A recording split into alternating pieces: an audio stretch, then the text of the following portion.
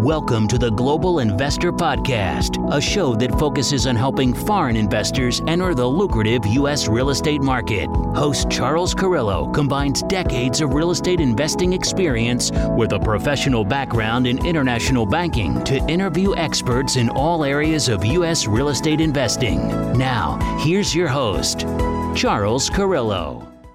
Welcome to another episode of the Global Investors Podcast. I'm your host, Charles Carrillo. Today we have Gene Trowbridge. Gene has been in the commercial and investment real estate business continuously since 1972 and in the legal profession since 1996. As a former syndicator who for 10 years raised investor capital, he served as a sponsor of 16 investment groups by raising equity from investors through registered representatives in the broker-dealer community, once sending out over 1,600 K1s in a single year. So thank you so much for being on the show, Gene. Well, you're welcome, Charles. We're all working virtually, and you might hear a dog barking in the background. I hope that doesn't annoy us too much. You never know. But thanks for having me. So you have a very interesting background, being on pretty much both sides, I guess you would say, almost of the syndication spectrum. And how did you get involved with real estate investing and syndications back in the 70s? Just like all syndicators got involved, I found a piece of real estate that I didn't have enough money to buy myself.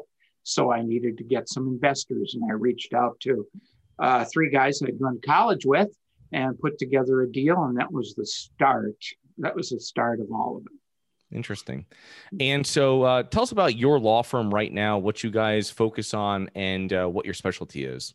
Okay. Well, Trowbridge Law Group is an outgrowth of a lot of years. When I went to law school, Charles, when I was 45, and I wanted something else to do in the syndication and securities world other than raising money.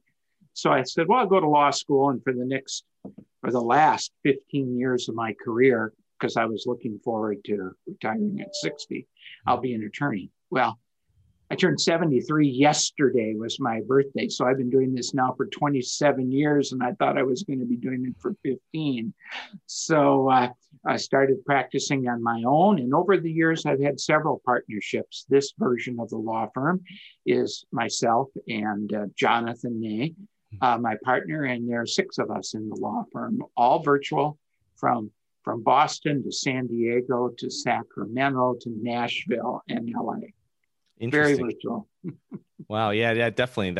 Is that something just new with COVID, or is it something that you guys did or started? Well, I've always worked pretty much out of my home office. And for 6 or 7 years, we had an office, a physical office down towards San Diego. And I'd go down there on Tuesday. And that partnership dissolved about a year ago, April 23rd, in fact. And those of us who stayed together with COVID all decided to work virtually. And I think we're going to stay here. We're doing an awful lot of business, and it seems to work. Seems to work pretty well, Charles. Okay, great.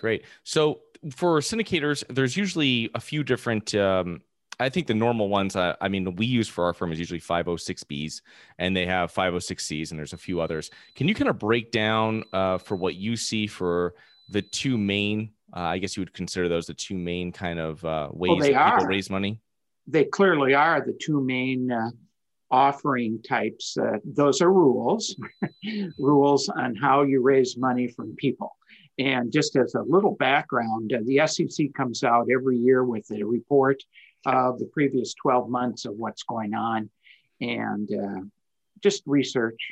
And this last report that came out in March said that 506B was responsible for about $1.8 trillion of money being raised in the private placement market, and 506C about $200 billion. So we're talking almost $2 trillion of money raised in private placements to these two types, and that's more than the new money that's raised on Wall Street in the same period of time.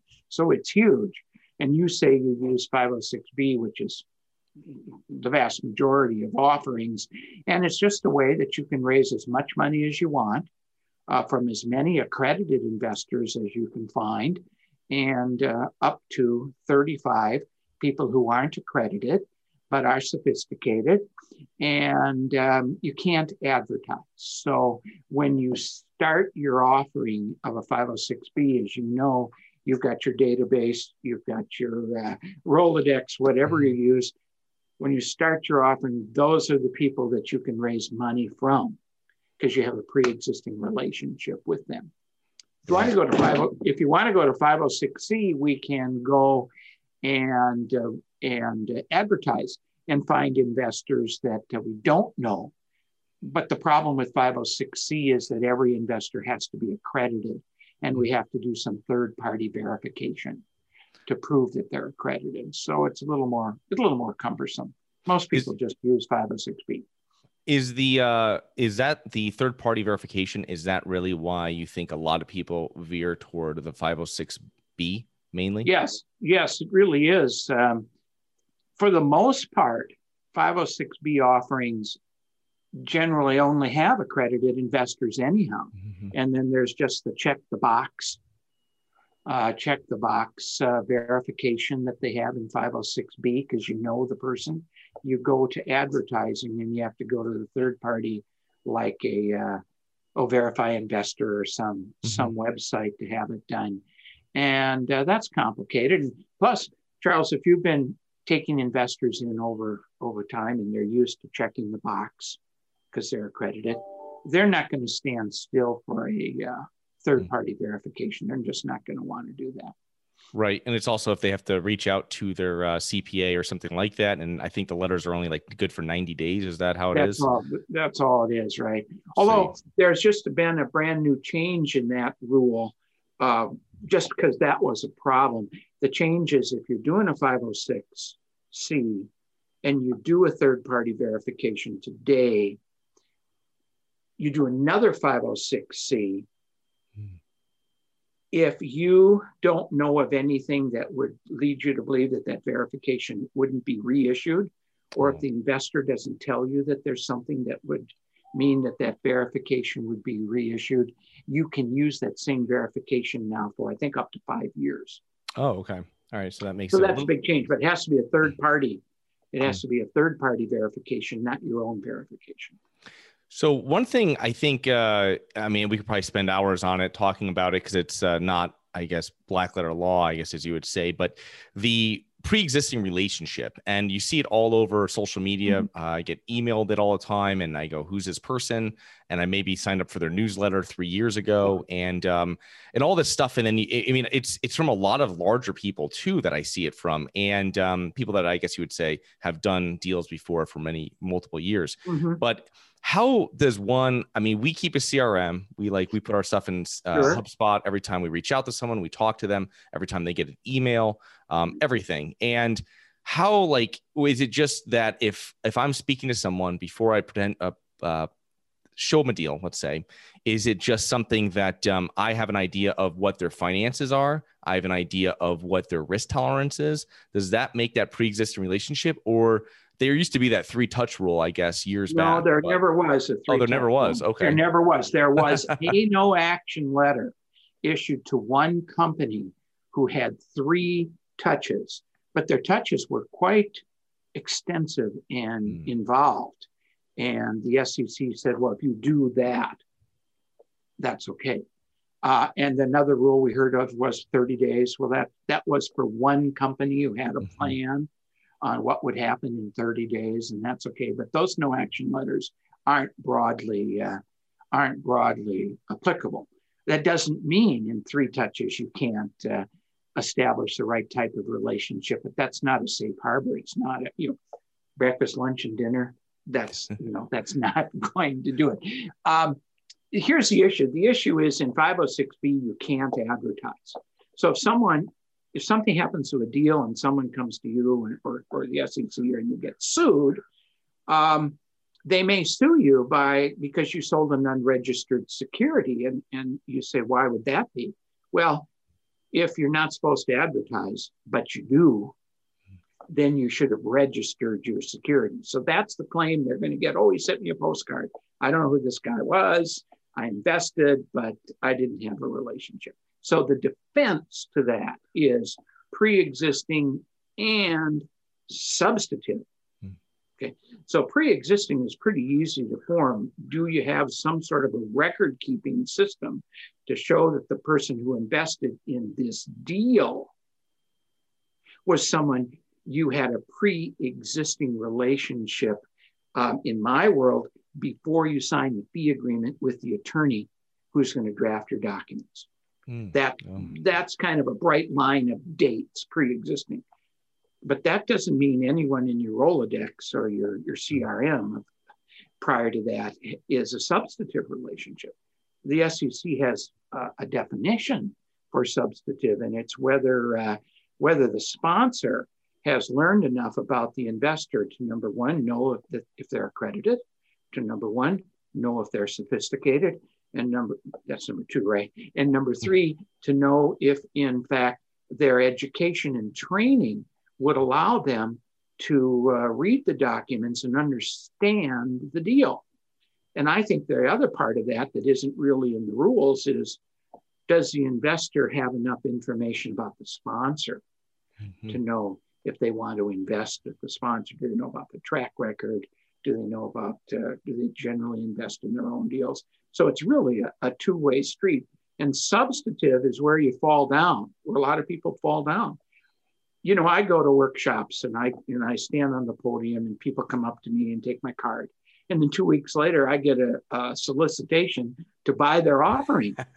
And first of all, yeah, I'm glad you took my card and I'm glad you put me in the database, but we don't have a relationship that's substantive. So it is, there is specific language. There's no bright line rule, but there is specific language and you have to be careful. And I know about that happening all the time, Charles, just like you. It's crazy, Yeah. And sometimes you have to just kind of, I message the person on the side directly. You don't want to do it like, publicly and, hey, just letting you know, maybe you just want to double check on this before you start advertising this, or, this is, there's a lot of people. I'd love to do that. I could spend my whole day critiquing things that I get in the mail.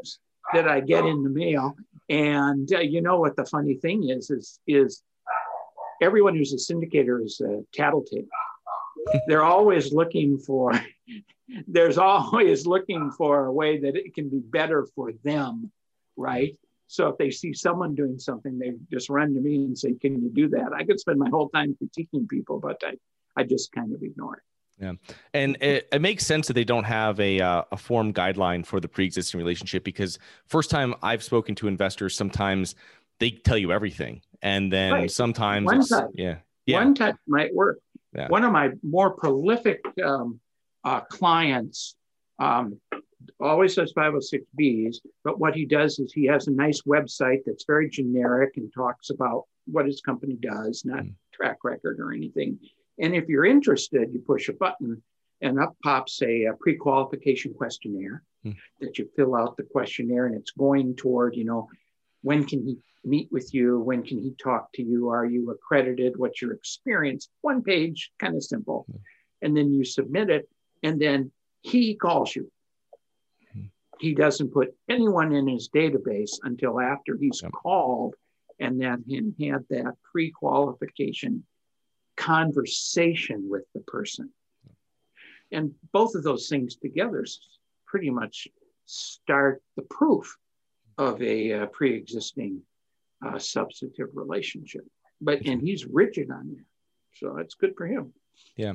Because it's like we'll have a general mailing list that you can sign up online, which you're not going to get anything. You have to speak to me or to my partner to actually get put on the list. So make sure that anybody that's here, you have spend your time building the education and the content on your website and platforms. And then when you bring people to you, you can speak to them and then vet them. And you want to vet them both ways. I wouldn't tell them that going into it, but you're vetting someone as well. You don't want someone that's investing their last $50,000 with you, nor should you allow that into your deal. So it's what is one of the things that I'm gearing up for is the whole issue of sophisticated.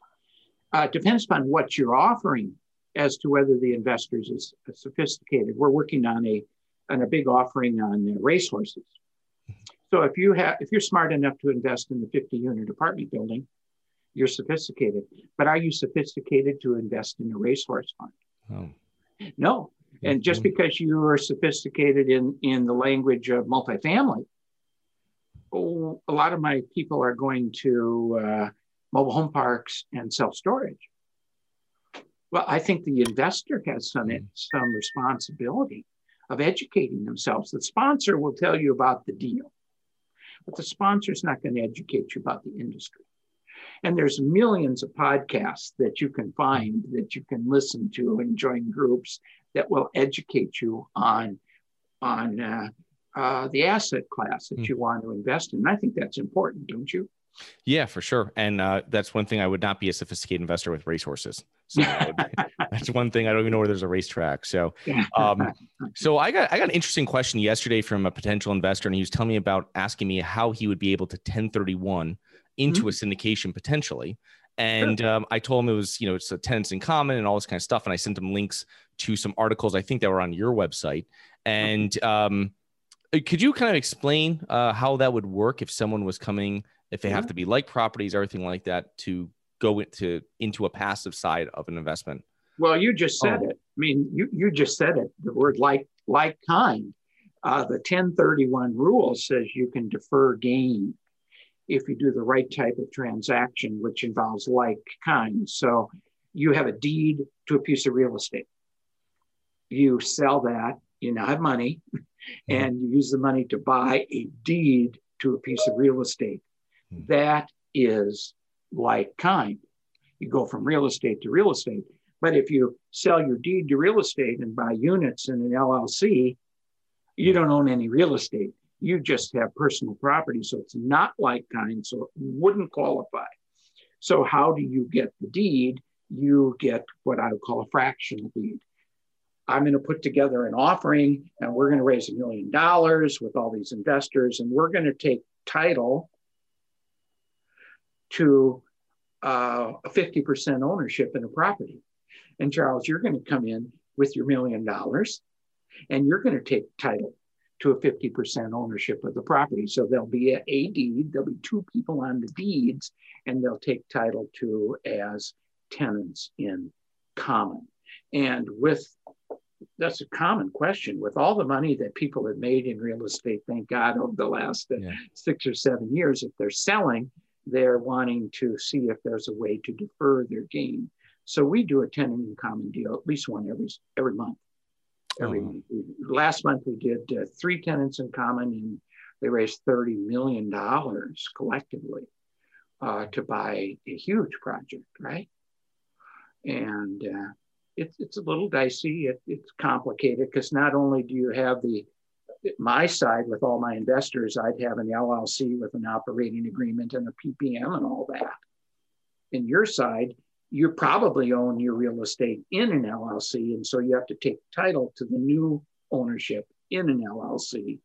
And then we have to have the tenant in common agreement between the two of them. And it's interesting. It's complicated, but that's the only way it can be done because, as you said, like kind. It's not like kind, it doesn't qualify. What do some of the groups that some of your clients, do they have minimums that they have for 1031ing? I've spoke to one before and they said $1 million would be the minimum. Do you see that with it because of all this? Now I've got another plate I've got to spin to get this all done at the right time as being the general partner. We have not instituted a minimum. We at the attorney level haven't done that. And I have had conversations with clients about, he's only going to bring in $200,000. Just really, why doesn't he just pay the taxes and move on? But that's up to the sponsor. But the problem with tenant in common, it's an absolutely terrible way to own property because everyone has a deed, and one person can't force the other person to do what they don't want. To lease to someone they don't want, to refinance, sell, to do capital improvements. It's if there was a 1% tenant in common, they'd have veto rights over everything. And so you have to have clauses about what do you do if someone wants to do something and the other person says, no, you got to have a deadlock provision. Interesting. So with us, our listeners on the podcast, about 40% of them are international, and we have some general partners that are listening and stuff like this. And what if a syndicator is looking to accept money from a foreign investors? What should they keep in mind when doing so that might be over and above a just accepting money from another U.S. person or entity? Sure. Well, let's say a lady walks up to you with a bag and it's got $1 million of cash, and she says, I want to invest in your deal. And she happens to be from Mexico, not a US citizen. Don't do that. Don't take that. Take that lady right down to the bank and have that lady open a bank account.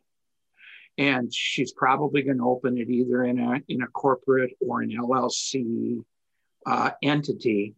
And she's going to get a tax ID number, and she's going to deposit the money in that bank.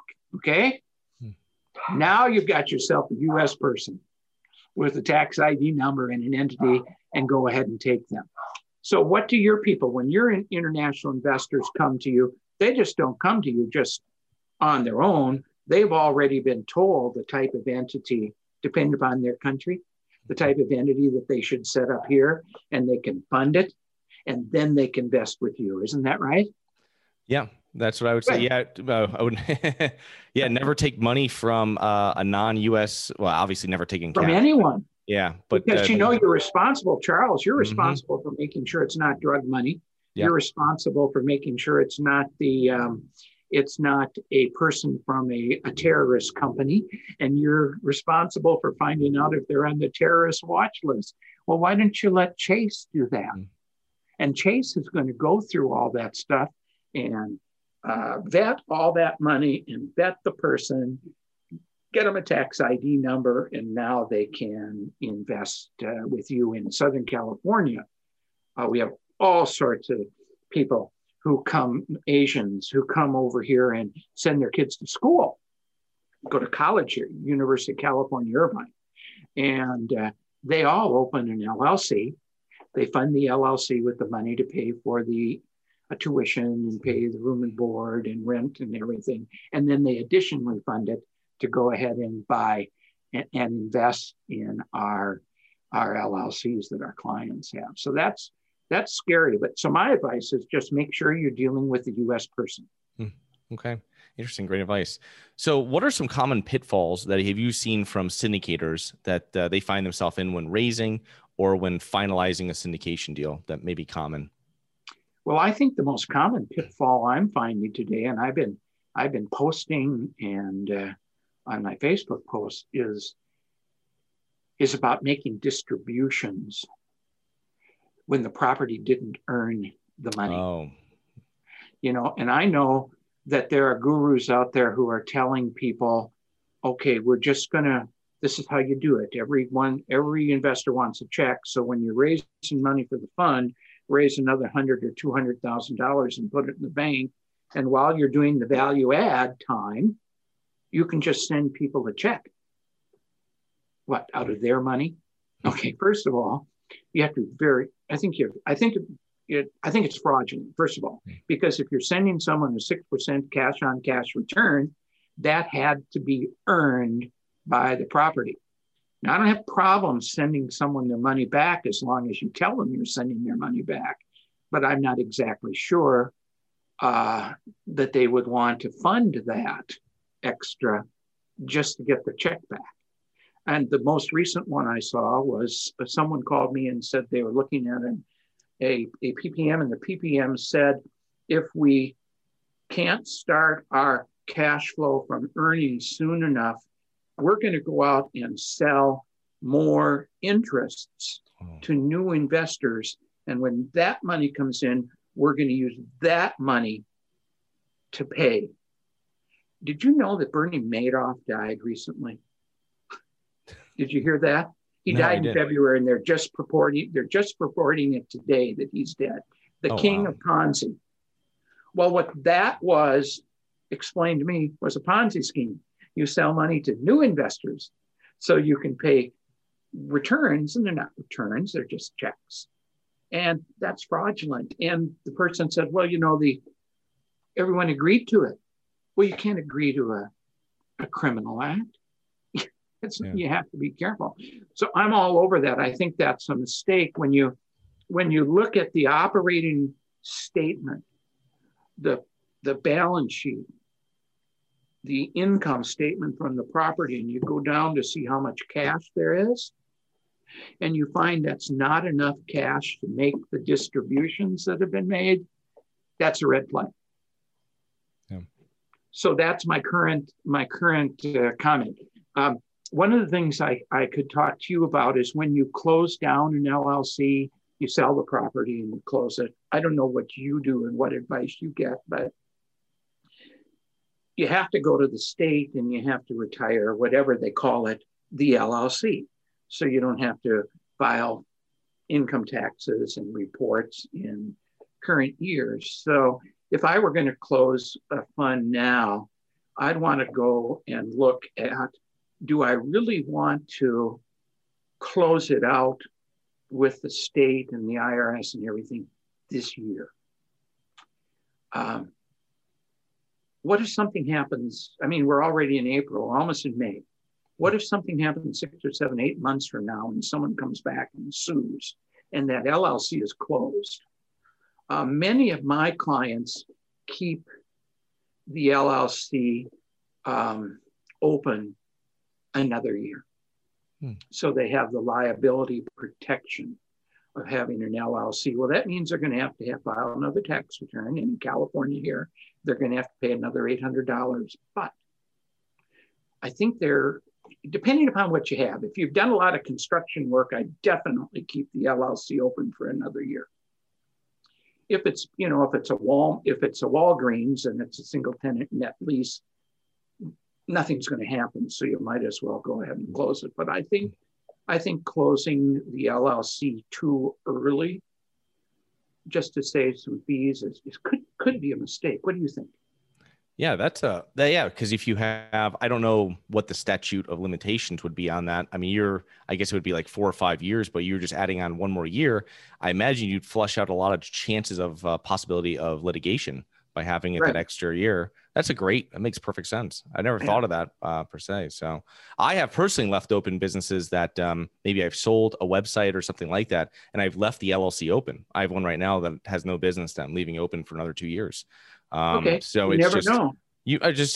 It's what it is. You know what I mean? And it's been a couple of years since it's just, I just told my accountant and he's okay, whatever you like to do. You know what I mean? It's cheap insurance, right? So well, I learned the hard way on one thing. When I was a syndicator, we sold a property on an installment sale. So they gave us X number of dollars and then they were going to give us the balance in 2 years. And so I distributed everything. But I realized that I needed to keep the entity open so I could collect the payment in 2 years and then distribute it to everyone.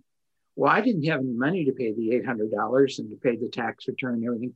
That came out of my pocket because I distributed everything, closed out the bank account. And then so I talked to my CPA, what would I have done? I could have closed everything out and made that note that I carried back, a note that would have been owned by all the investors, but multiple beneficiaries, closed out the deal. And when the payment came, open a little account, get the money and send it to all the beneficiaries, but the LLC would have been done. So I learned that if you keep that stuff open, you have an ongoing expense. So anyone who's taking our advice and say, well, let's keep that LLC open after the property sells, you might want to withhold, $5,000 or $6,000, $10,000 and tell people at the end of 2020 we'll make the final distribution. That's fantastic advice. So thank you so much for that. So when should a syndicator contact you to start the process if they are actively looking to syndicate a property? Well, I get a lot of calls, Charles, that I call homework calls. Hey, I'm thinking of looking at properties. What am I going to do? What should I do? And I love that call because I can educate them. I'm an educator. Education-based marketing has always been my work, but I'm an educator and I want to mentor and I want to help people do this and do it right. Okay, let's keep it legal and do it right. So I get those homework calls. I always tell the people, if you can, call me when you sign the LOI. The LOI is signed both sides. And this kind of goes into the securities law a little bit. You know, this pre-existing condition has to be pre-existing to what? To an offering or the contemplation of an offering. Well, the LOI isn't an offering. You don't know if you're going to go into purchase and sale. You don't know if you're going to actually just wholesale the property or you're going to keep it yourself. You don't know. So that's not the start of the syndication. But call me and we can start doing stuff. And I'm going to get to the punchline in a minute. I don't think the purchase and sale agreement is actually the start of an offering either, because once again, it could fall out. You could keep the property. You could wholesale it. Who knows? Who knows what's going to happen? But I'm sure that when you sign a fee agreement with me, you're contemplating the syndication. So there's a bunch of stuff I could do ahead of time to help us so that when we sign that fee agreement, we're ready to go. And one of the things that my firm does in our fee agreements, Charles, is we put a clause in there because I want people to sign up with me right away as soon as we can so we can get started. We put a clause in there that this fee agreement is for this property or some other property.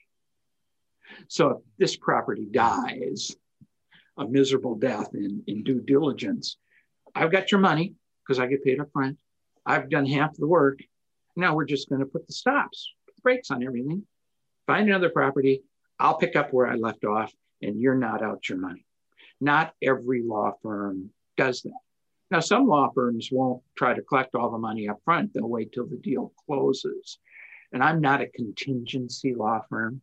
I'm not going to do all the work and hope that I get paid based on your ability to raise the money and close the deal. Right.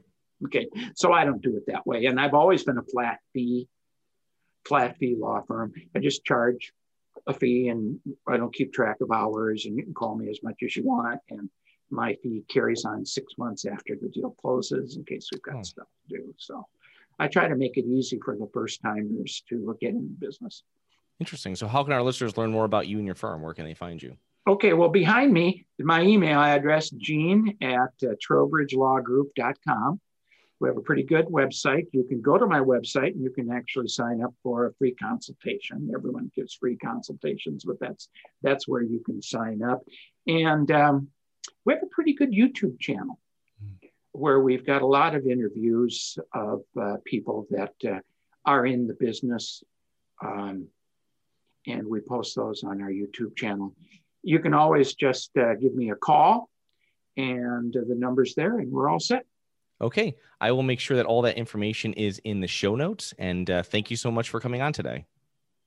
You're welcome, Charles. I appreciate it. Have a great rest of your day.